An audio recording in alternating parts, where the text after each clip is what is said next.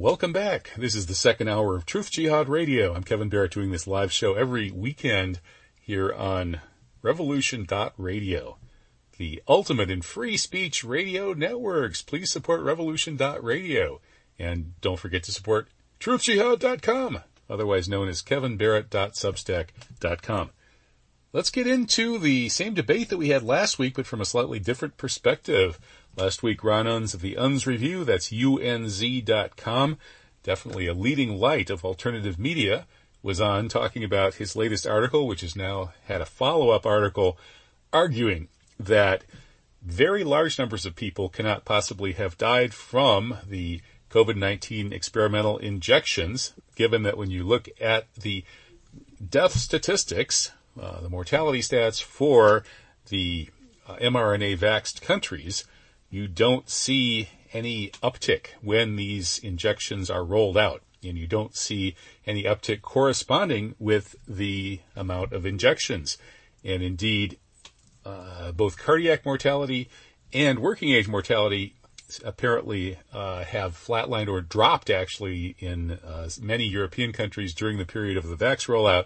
So the vax can't be killing that many people because it's statistically insignificant. Well, that's the short version of Ron's article. Now, Mathew Crawford probably has a slightly different view. He was on this show last February arguing that his best guess of the number of Americans killed by these experimental injections would be somewhere in the neighborhood of possibly 200,000 upwards.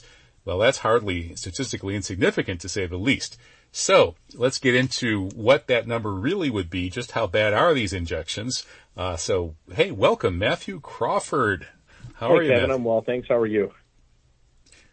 I'm well, and it's good to have you back. Rounding the Earth is definitely one of my favorite Substacks. You're doing really good work. Well, thanks for inviting me. And I figured you'd probably be the guy. Yeah, thanks for inviting me. Yeah. Yep. Yeah, I appreciate your work on a bunch of different topics. You've got the psychopathy thing down, Pat. Your article on Prince Harry's unconscious admission of his own psychopathy in this new book was fantastic. Yeah. But let's start out. Or his autobiographer's admission. if I yeah, can use right. autobiographer as a term. Yeah, never hire a ghostwriter who's going to admit that you're a psychopath. That's a big mistake. Getting to Ron Unz's articles, I find them kind of eerily persuasive in that it is hard for me to wrap my mind around the possibility that these experimental injections are killing really, one in every couple of thousand people or anything like that. Looking at some of these countries that rolled them out and then didn't really have much happening in terms of excess mortality or cardiac mortality or working age mortality. On the other hand, it seems pretty obvious that an awful lot of people have had problems with these very serious problems with these vaccines, and that some of the heart issues that seemingly have been afflicting working age Americans recently look like they might very well be traceable to these injections. So how do we make sense out of this apparent paradox? Yeah, I've moved back and forth, and I think that, anytime you put your scientific thinking cap on, you should be open to changing your mind about different aspects of a theory, right? And some of them I feel like I'm still right about, and some of them I've moved around on, and I'll try to explain some of those. But I have a brother-in-law who had a sudden bout of myocarditis, after one of the injections, and it took him a while to be able to walk around the block again. And it's very hard to imagine that didn't kill some people, right? And he's only a little older than I am, in his 40s. And I've heard way too many of those stories, and it can't just be propaganda when you hear them in your own community, Right.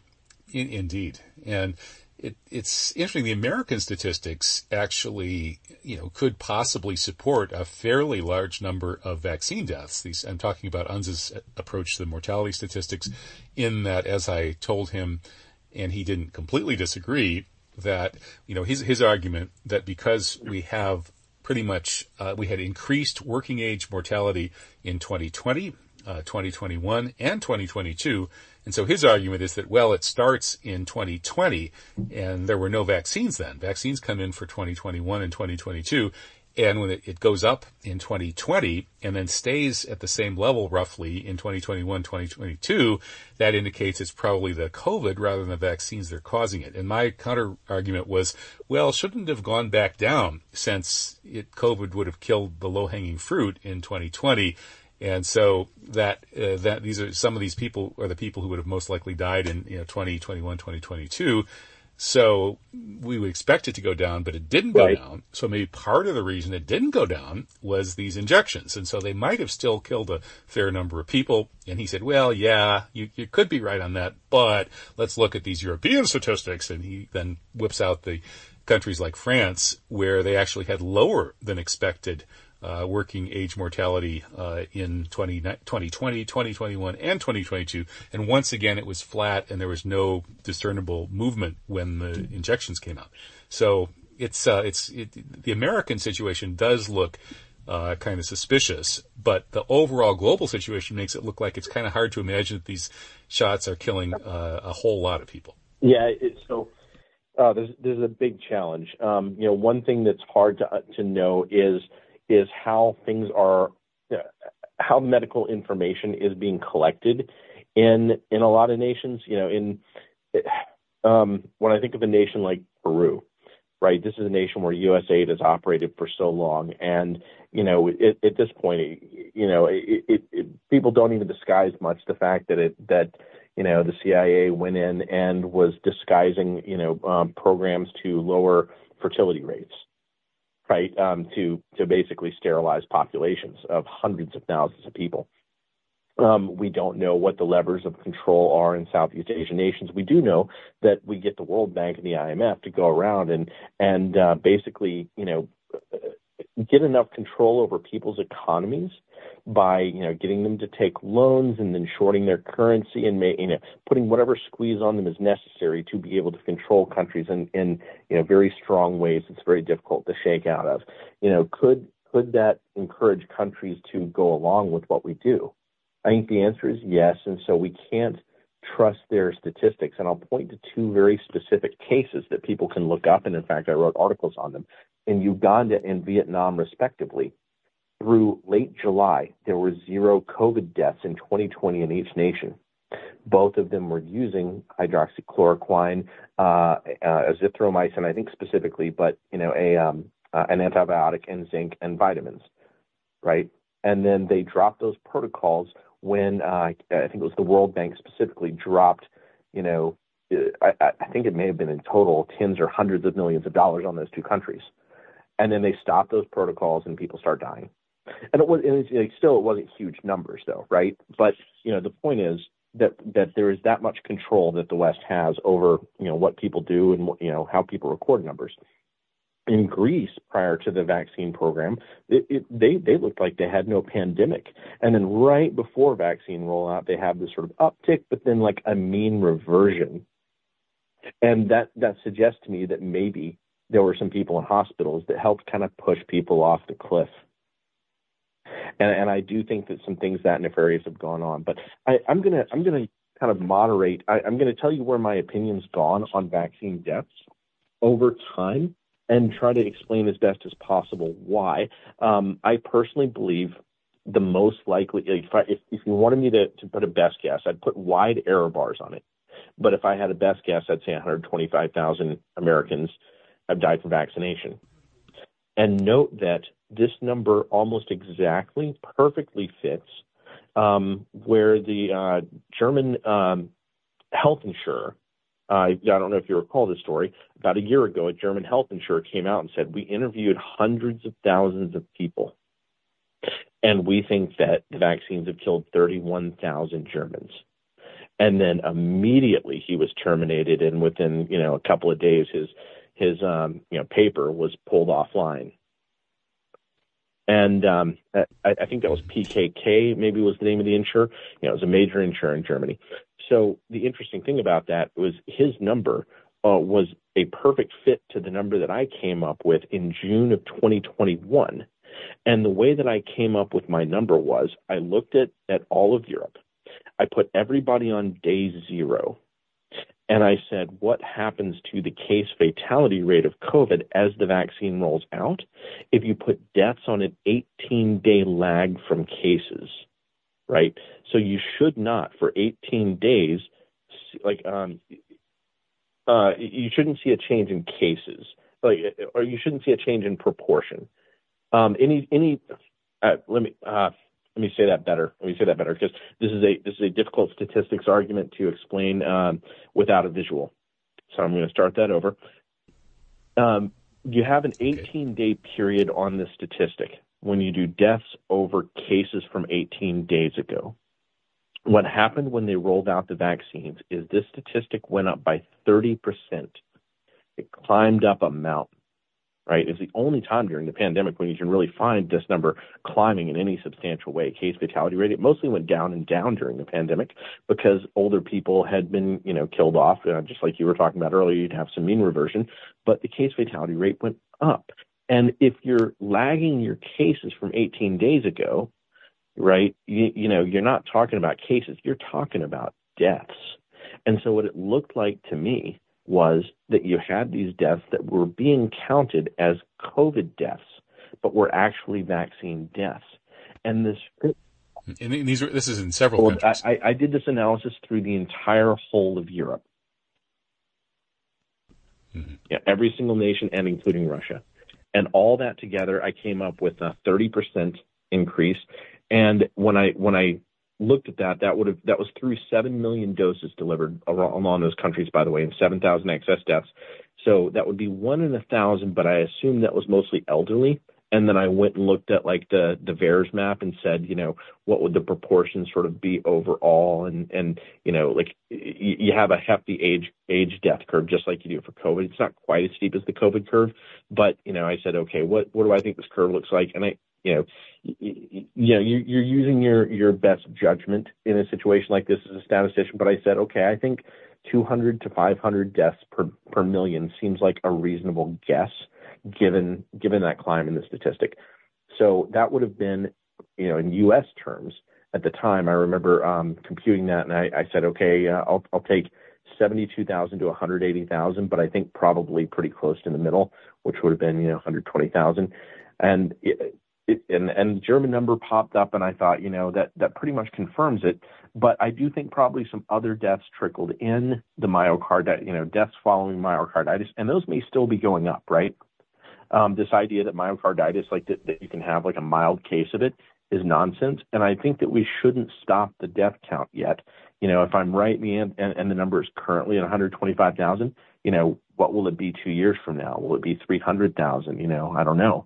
But I did for a while allow myself to consider a broader range up as high as like the 500,000 that Steve Kirsch. And I don't know why he chose a number that high. I didn't agree with it. I briefly, there was an analysis done by my friend Joel Smalley on the Massachusetts data, which suggested 1,000.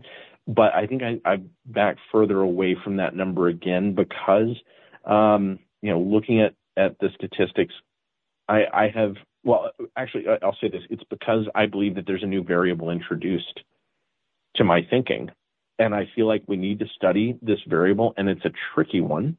And it's one that's going to surprise a lot of people. And some people are going to think I'm a conspiracy theorist for even, imagining it. But I think that people should consider bacterial outbreak and consider the possibility of interplay between bacteria and virus and interplay between bacteria and vaccination. And that's interesting. I actually have a friend who was hospitalized in pretty bad shape with a lung problem that was diagnosed as pneumonia. And he came up negative with the COVID test. And this, I think, happened a month or two after his vaccination. So that's interesting. Right. Apparently, there have been other cases like that of bacterial pneumonia piggybacking on lung damage from COVID. Yeah, and you know what? There's a guy named John Cullen, and he had kind of an out there theory about. I'm perfectly fine with people exploring out there theories. I think it was good that he did. He explored this theory that the Spanish flu was brought back from the grave after digging somebody up and, reviving it.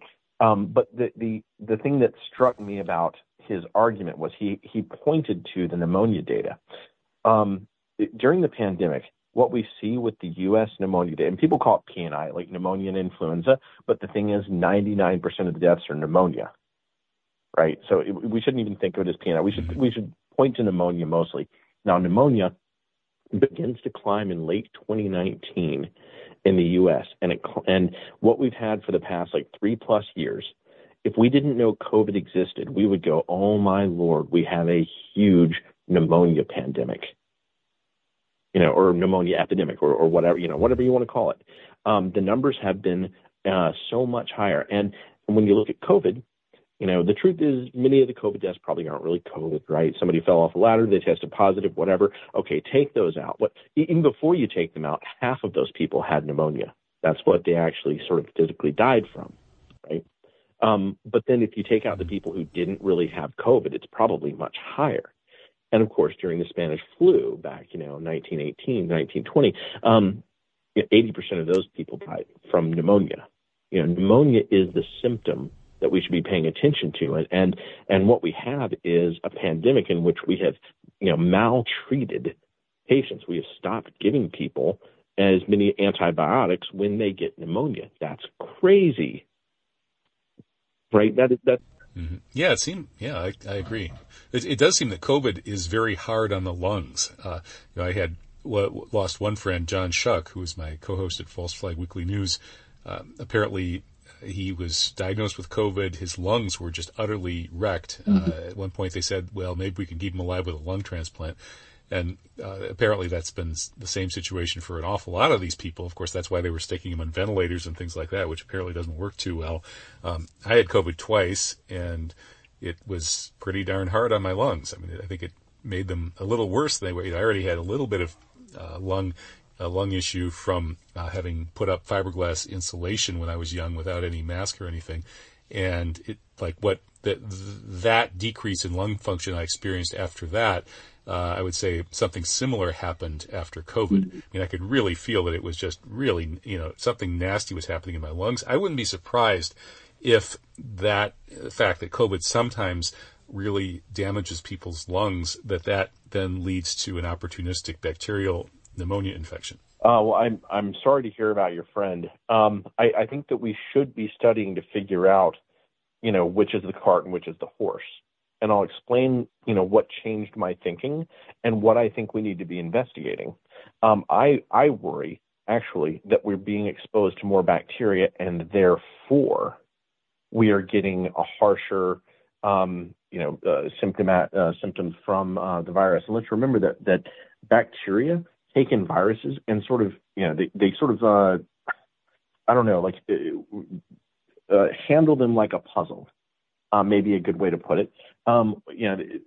There's a lot of interaction between bacteria and viruses, and it may be that when only a very few viruses actually really hurt us, right? Like viruses come through us all the time. It's not a big deal, but there may be some interaction at play between coronaviruses and some bacteria. But part of the reason I brought up bacteria is seeing the pneumonia. And seeing that the pneumonia didn't abate nearly as much as the positive tests abated, right? Like the number of COVID deaths during the peaks is higher than the pneumonia deaths, but then you go to the non-peaks and pneumonia deaths are still very high compared to usual. Even right, just like my friend who was hospitalized with really bad pneumonia but came up negative for COVID a month after he was injected. Right. And so I have a worry there that there may be something about the vaccines. Maybe it's hard on the heart, and maybe that also combines with people's immune systems being weakened from bacteria. And I'm trying to study this as much as I can, but of course it's difficult to get as much material as you'd like. In the 1950s, there was something called Operation Sea Spray, in which the U.S. Navy made a bunch of people sick by spraying down the entire city of San Francisco with this pink bacteria. And they made it a pink bacteria so that they could, easily see who was exposed. And basically, everybody in the city was exposed. And you have this spike in pneumonia. Well, pink bacteria all over San Francisco. It's a good thing they didn't do that in 1967, or they would have triggered a lot of bad trips. well,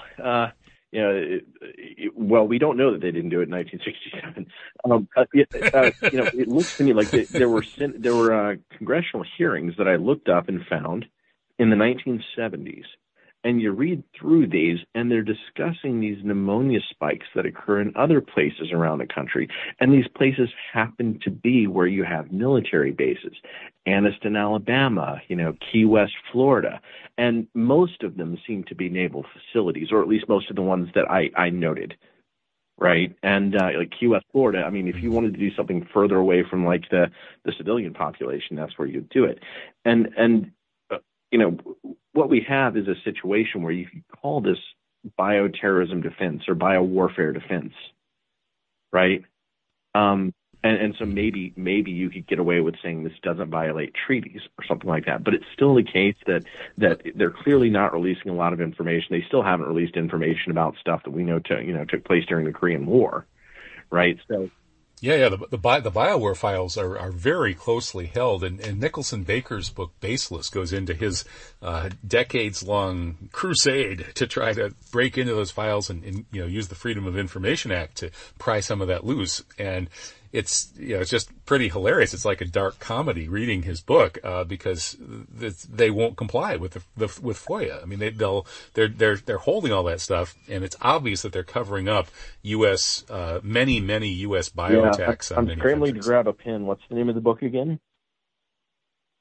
It's called Baseless. What's the subtitle? My struggle, my struggle to push the Freedom of Information Act or something like that. But yeah, he starts with the Korean War, and then it turns out apparently immediately after Korea, they started a parallel germ warfare program that was run by the CIA. So there's a Pentagon program where they're manufacturing huge quantities of terrible things.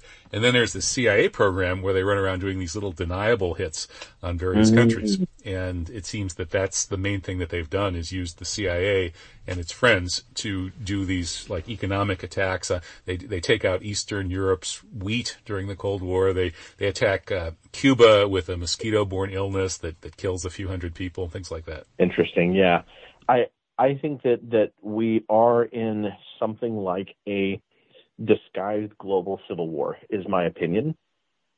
And this is watching a combination of financial moves, recognizing that the collective thing that people call the deep state is not one entity that has one set of motivations. I think that there is, watching what's going on in Ukraine, which is both fascinating but very disturbing. We had, in 2021, we can see this sort of advertising campaign of Ukraine being a sort of like a one of the nations to sort of take control of the cryptocurrency revolution, right? This is years after we've established biolabs there. Then, of course, in comes Russia. It's hard to know what exactly is that situation going on there, right? Like, did Russia see several things going on and just feel like, gosh, we have to go in there and do something, or else we're going to lose our sovereignty at our border, either from bioweapons or from, our currency being subsumed by this new global banking process. And I'll just go ahead and say out loud for people who might be listening, I'm not somebody who says, cryptocurrency good or bad. I'm sure it's how it's implemented. I believe in a decentralized, that we're better off with a decentralized entity like Bitcoin, but that there are plenty of bad and terrifying ways that this could be done. But I don't know. I don't claim to know what's going on in Ukraine, but it just the grand sum of evidence makes it look like we're in the middle of a global civil war.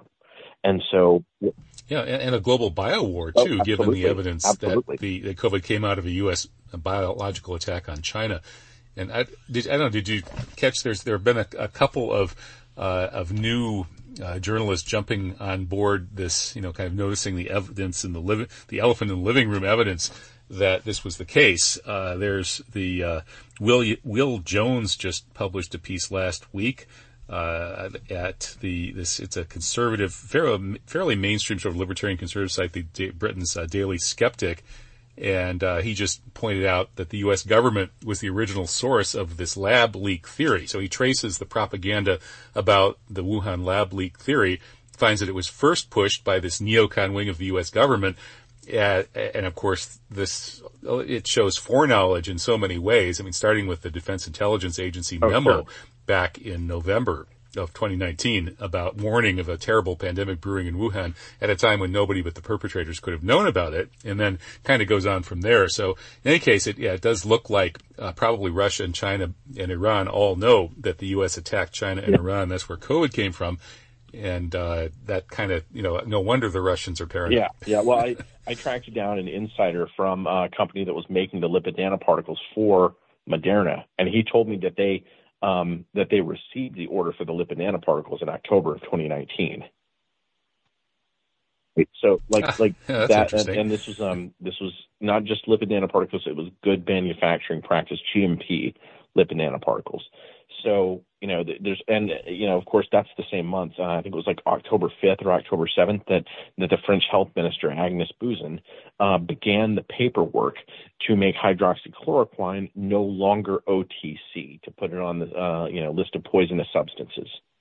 And so we see all these things that certainly look revealing of the West having a lot of foreknowledge and taking part. We also see a number, we see U.S. billionaires going off to their islands, right? Like I heard that the Google founders, just went to their private islands and spent the entire pandemic there. We had New Zealand, right? New Zealand was a place where a lot of billionaires bought homes and could go off to. And it's interesting that the Pacific Rim actually had a spike of what looks like a death spike heading into in 2018, 2019. Maybe they were already exposed to whatever the biological agent would be, making them a place where you would have more immunity and being a place where billionaires would want to buy homes and go sit it out. And then, only then later would they have a pandemic sort of after people were vaccinated, which might, twist and weaken their immune systems. Something similar seems to have happened with Hawaii. When you talk to people, there are a lot of people who have stories about going to Hawaii on planes in 2018, 2019 and coming back sick. And there were, apparently it was sort of known amongst people, like people who took frequent vacations there. There were so many of these stories. It could be that Hawaii was exposed earlier, making it a place that would be safer for people to go later. Yeah, that's an interesting theory. It ties in with the idea that this was a big biodefense test, among other things. That is, the purposes would have included not only trying to slow China's economic rise, and that, of course, is the big issue for trying to maintain the U.S. Hegemonic empire, is to keep China's economy under wraps, because it's going almost 10% per year for 3 decades, and it's only. Well, that's the claim. That's the operating assumption of these people. And so that would be one purpose, but there could be others as well, including sort of a dry run to see whether with this particular bioweapon, whether the mRNA vaccines would be good biodefense, because, you can create these vaccines very quickly, to rapidly mutating viruses. And if whoever is doing the bioattack has a leg up on the mRNA technology to protect against it, and they can just keep hitting their enemies then, and the blowback won't bother them as much because they've got their little secret weapon. So one of the reasons that they really wanted to do this huge mRNA test is because the U.S. empire has a huge lead in mRNA technology as opposed to its enemies, and that they want to be able to use that to, not only in this particular pandemic, but perhaps in future ones and perhaps in worse ones. So they can't let, hydroxychloroquine, take over, and they've got to have their excuse to use these mRNA vaccines in a mass experiment. Okay. I do think that experimentation definitely has something to do with it. I think that there are too many possibilities to speculate. In particular, I think that gene editing drives may be a big part of this. When you look at, I can't remember his name, but when Biden came into office, there was a guy from Harvard who was sort of I can't remember if he became part of the administration or not. And the reason he might not have is because he was part of that whole, Epstein came and was funding people, in Cambridge. And that was MIT Media Labs. And MIT Media Labs, it was a number of those people who were involved in the gene editing drive research. And gene editing drive is it's a use of CRISPR. It is something that would CRISPR-Cas9. It is something that where you could possibly be changing DNA in a population. And if that is considered like a next level biowarfare, then you could have this competition between the U.S. and China. However, I actually wonder the degree to which China is really a separate entity from the U.S. and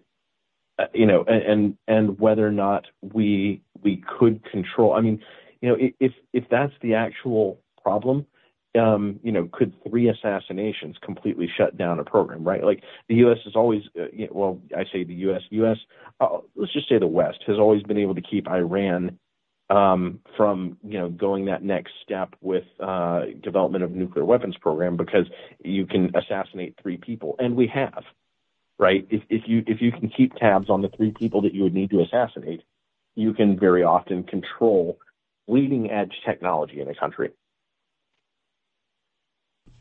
Mm-hmm. Yeah, I'm sure they use that as one of their tools. Of course, whether it's successful or not, and whether they even know for sure whether they've been successful, is another question.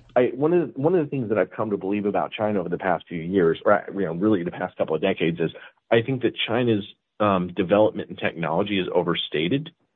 I think it's only a couple of areas where they are particularly well developed. Their economy has not grown from being a bleeding edge technology center where they are producing new products that then the world consumes. It's been from being a low cost port of manufacture. I think that the reason that China's economy has caught up as much as it has is because the West has suffocated its own new technology. The West has invested and invested and invested in centralizing technology for surveillance. And whatever we say about China's surveillance, they're constantly using our technologies, right? Technologies that the U.S. develops or that the West develops, and then just, making more of them, right? So I see China as having being a lot of the glove of the West, and that it's hard to really craft one story, and that we shouldn't try to fully understand that narrative, given that, the West J.P. Morgan funded part of the Bolshevik Revolution, right, to control who won out amongst the. Well, that was probably part of an Anglo approach to damage Russia, right? Certainly. It was basically trying to certainly. Well, Russia. The State Department funded Mao, and it's not even hard to find that. Right. We don't talk about it in the history class, but it doesn't take long to find that on Wikipedia. The U.S. State Department funded Mao over Chiang Kai-shek, and they had this terrible excuse story for it, which was that we were trying to get the money to both of them. Well, why would you give money to both of them, right? What's actually going on here? They actually made it sound like, it was an accident. We gave it to Mao first, and then he leaked that we gave it to him, and it offended Chiang Kai-shek. But come on, the U.S.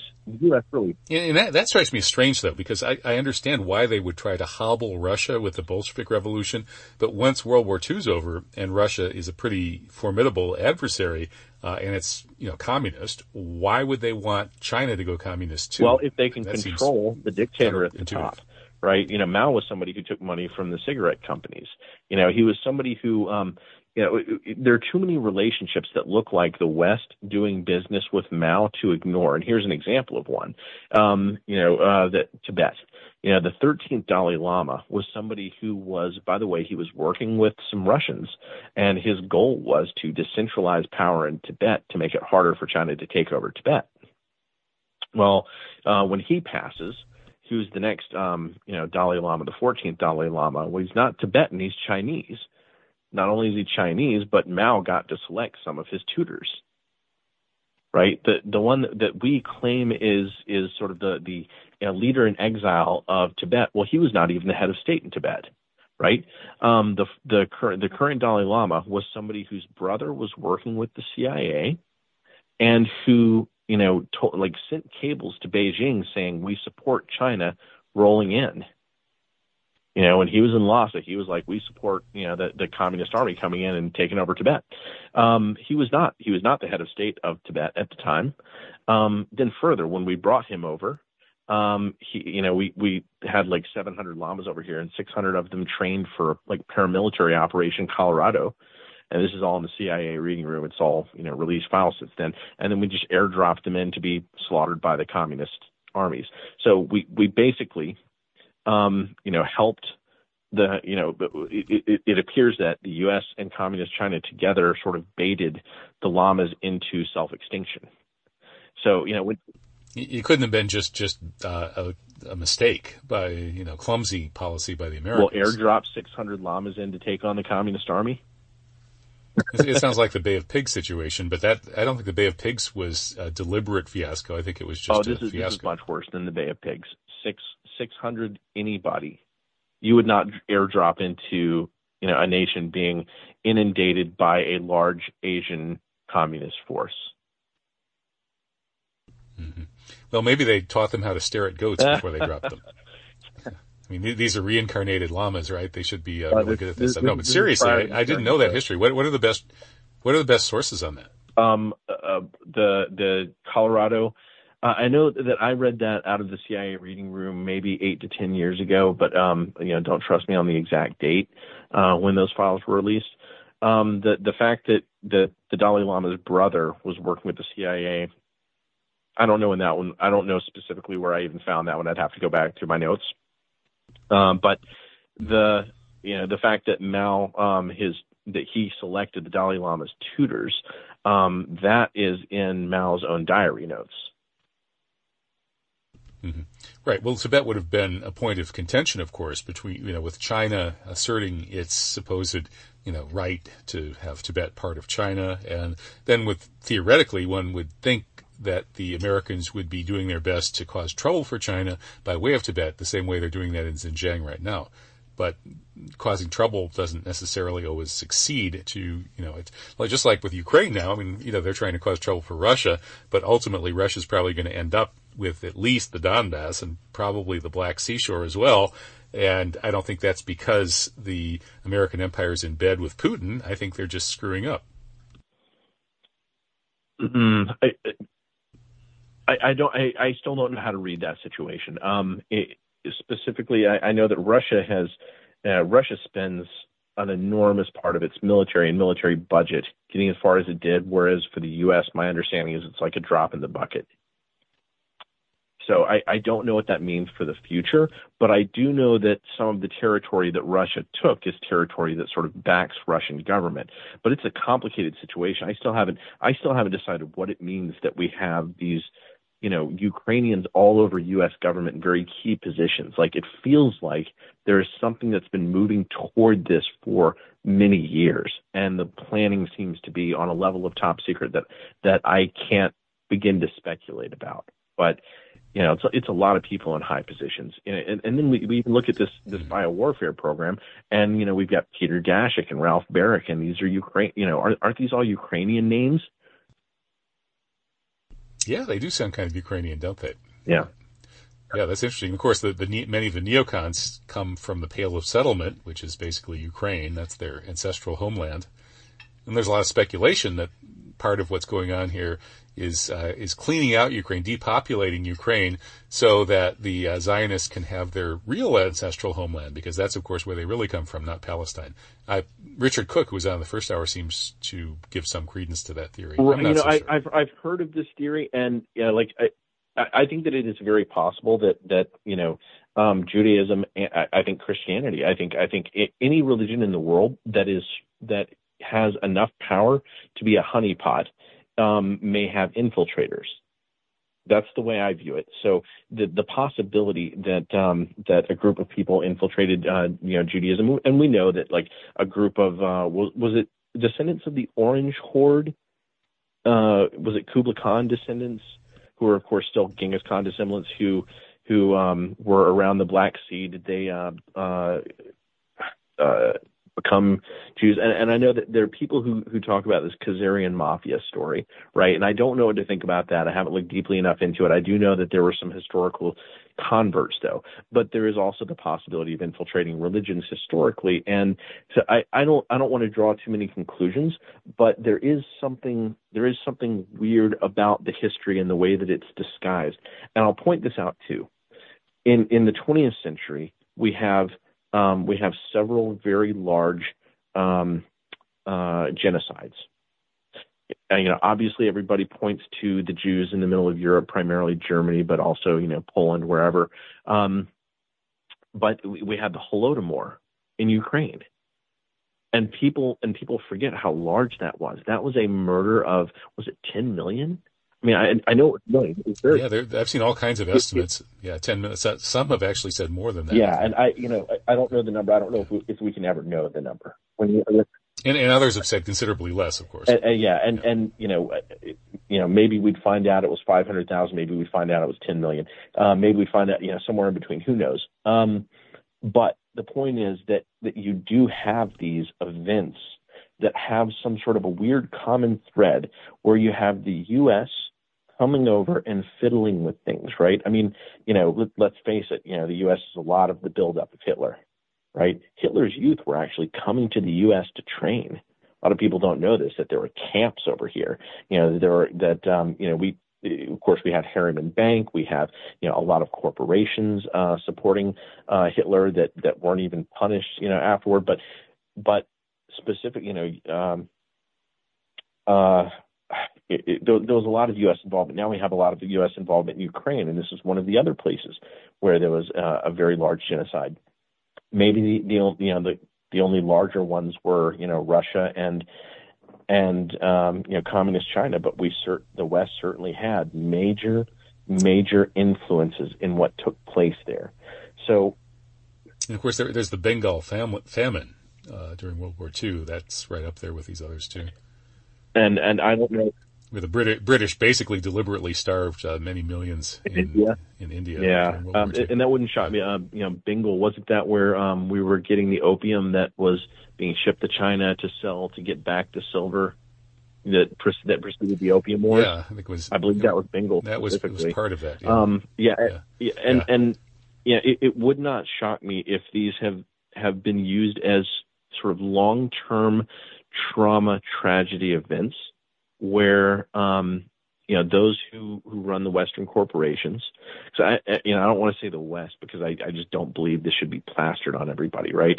Once the corporations got free, they started behaving differently than the rest of Europe, right? Most people don't believe in and support just going around the world and building slave colonies. Europe had eliminated slavery, and then suddenly you have the Dutch people almost rioted when they found out that the Dutch East India Company was involved in some of this stuff. Information scandals would come back in the newspapers. But once the corporations could do what they wanted free of the geography and the values of their communities, you had new stuff going on. And whatever this stuff is, it seems to ramp up over the decades, centuries, and I think we need to go back and draw in a lot of that history and figure out, who really had power here and there. Maybe this will have connections with sort of, the secret populations, like the set of conspiracy theorists who talk about the, converts of the Jews who may be trying to control them, who weren't Jews to begin with. Maybe we'll find out some of these things, but one way or another, corporate power changed the way populations could control each other, and that we should have no doubt about. Mm-hmm. Yeah, that's right. Well, getting back to that first topic that we started with on the debate about the vaccine deaths and excess mortality, you did say that your estimate that there have been quite a few vaccine deaths is based on partly the fact that you saw this uptick in deaths right after the vaccine rollout that were attributed as COVID deaths. And that does fit actually with, I believe that Alex Berenson has shown these studies that indicate that these injections do actually harm people. That is, statistically, you're more likely to die or be hospitalized of COVID during the first month after your injection, and then quite rapidly into the second month, you have that protection that they like to talk about. And that lasts for another 5 months after your first injection, starts to then wear off pretty fast. So that first month, even the official statistics show that people are actually worse off during that first month after the injection.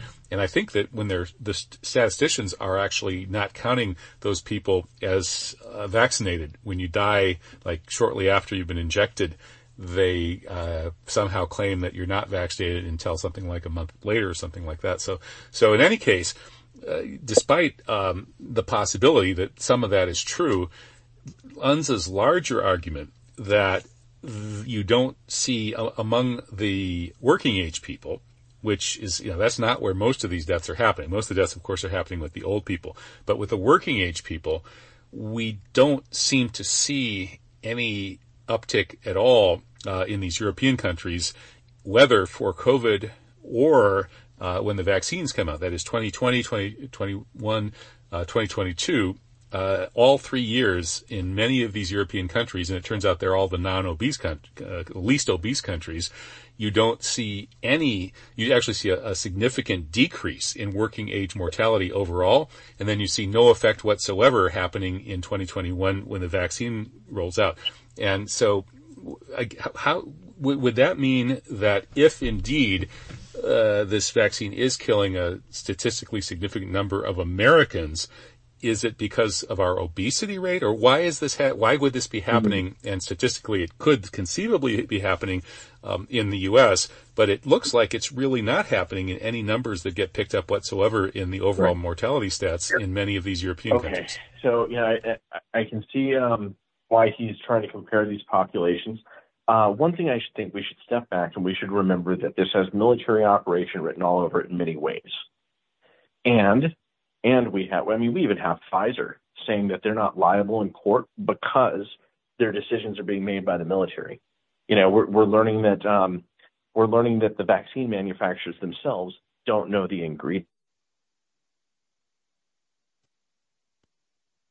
All point to a shroud of secrecy that is very deep. And I don't even think that we should assume that we know that people in Europe are being injected with the same things as the people in the U.S., though I do think that early on for the mRNA rollout that it's almost certainly true, because when I looked for the same effect, that 30% bump in case fatality rate that we saw early on, which would be the elderly population, of course, in Europe who got their earlier vaccinations, when I looked for that in the U.S., I didn't see it, but what I saw was this weird, strange curved U-shape in the case fatality rate that you don't see anywhere else, any nation, any time during the pandemic.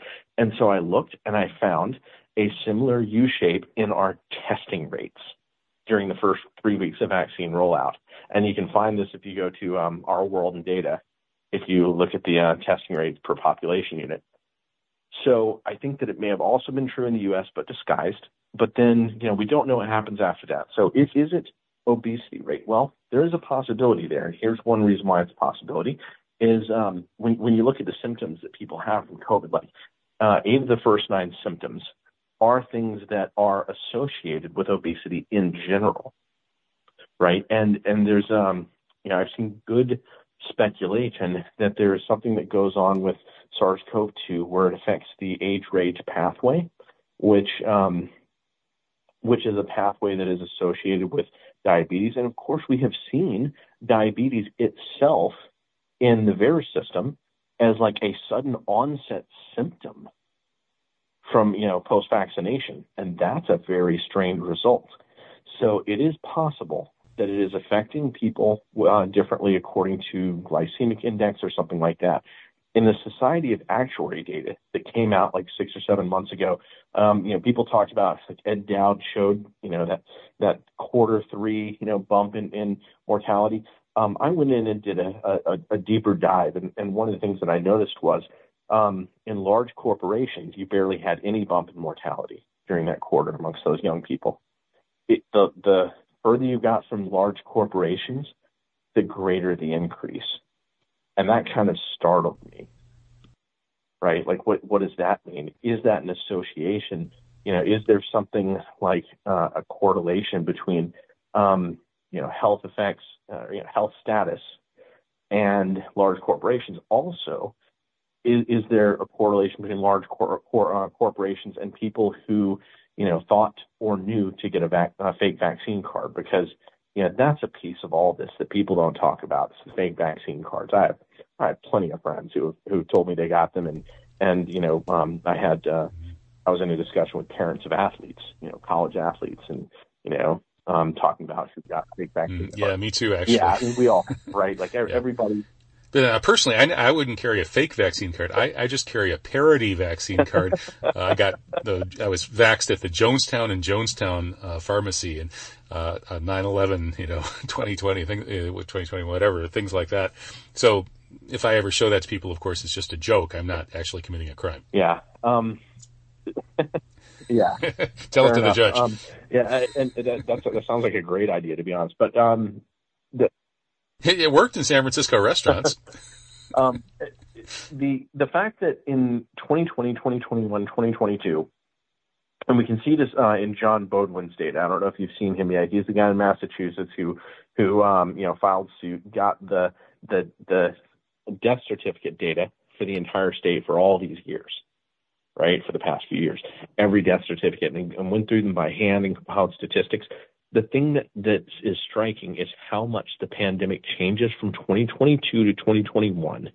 The age range that people are dying in changes dramatically, right? 2020, the average age was, in the 80s, it was very high, and people are dying more for respiratory illnesses. 2021, it shifts more toward cardio illness in Massachusetts, and the average age of death dropped by 6 years.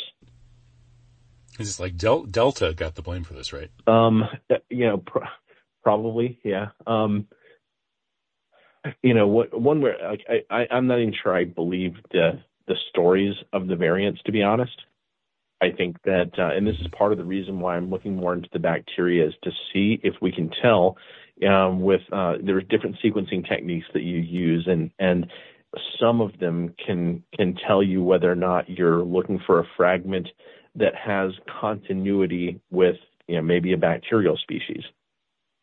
And so I have somebody looking into that right now for me. But, I think there's shenanigans still that haven't been uncovered, and more variables than we even thought, even than people who were interested in going down the conspiracy theory pathways and looking at things. I think this is going to be kind of like the U.S. going into the Middle East after 9/11, where people go, aha, it's because of the oil. And it wasn't. We didn't take the oil. And people go, aha, it was because of the rare earth metals. And no, we didn't take the rare earth metals. Then people go, aha, it was because of drug trafficking, human trafficking. And yeah, sure, we got some of that market. There are definitely those stories out there, right? But we didn't spend $6.5 trillion doing that. We spent $6.5 trillion showing everyone else in the world that we will come blood to your nose if you consider using gold. That's interesting. Well, I guess I thought Saddam Hussein had been using the euro. That was his crime. Possibly that's possible, but the euro is still, I would call it a proxy dollar. I would say all these years. I mean, I don't think anybody who could be taken seriously in economics really thought that Europe was, particularly independent of the U.S. in the sense that the U.S. still ran all the world shipping lanes, right? And the reserve currency in the banks was the dollar. Yeah, the euro was creeping up, but so long as everybody viewed it as a proxy dollar, that's all that mattered. But Brexit. Well, the U.S. is going to make sure it stays a proxy dollar by doing things like taking out Saddam if he tries to take euros for oil. One of the things that people should consider and think about in terms of the euro strength relative to the dollar is Brexit probably wasn't really a populist movement. It was probably actually an act by the oligarch level, the elites of the elites. And knowing that their mandarins, the mere elites who weren't oligarchs, wouldn't go along with it, but probably knew that they needed to divorce themselves from the rest of Europe before everything hit the fan that's hitting the fan right now. That's been my opinion. That wouldn't surprise me. I'd put that on the list of the conspiracy theories, quote unquote, that could very likely be true. Well, thank you, Matthew Crawford. I think at the end I do hear some bumper music in the background somewhere there. So I really love your Substack, the Rounding the Earth Substack. Highly recommended, and keep up the good work. Thanks. Take care. Okay, you too. Bye. That's Mathew Crawford. I'm Kevin Barrett of TruthJihad.com and KevinBarrett.substack.com. Back with more great guests telling it the way it is next week. Same time, same channel. See you then.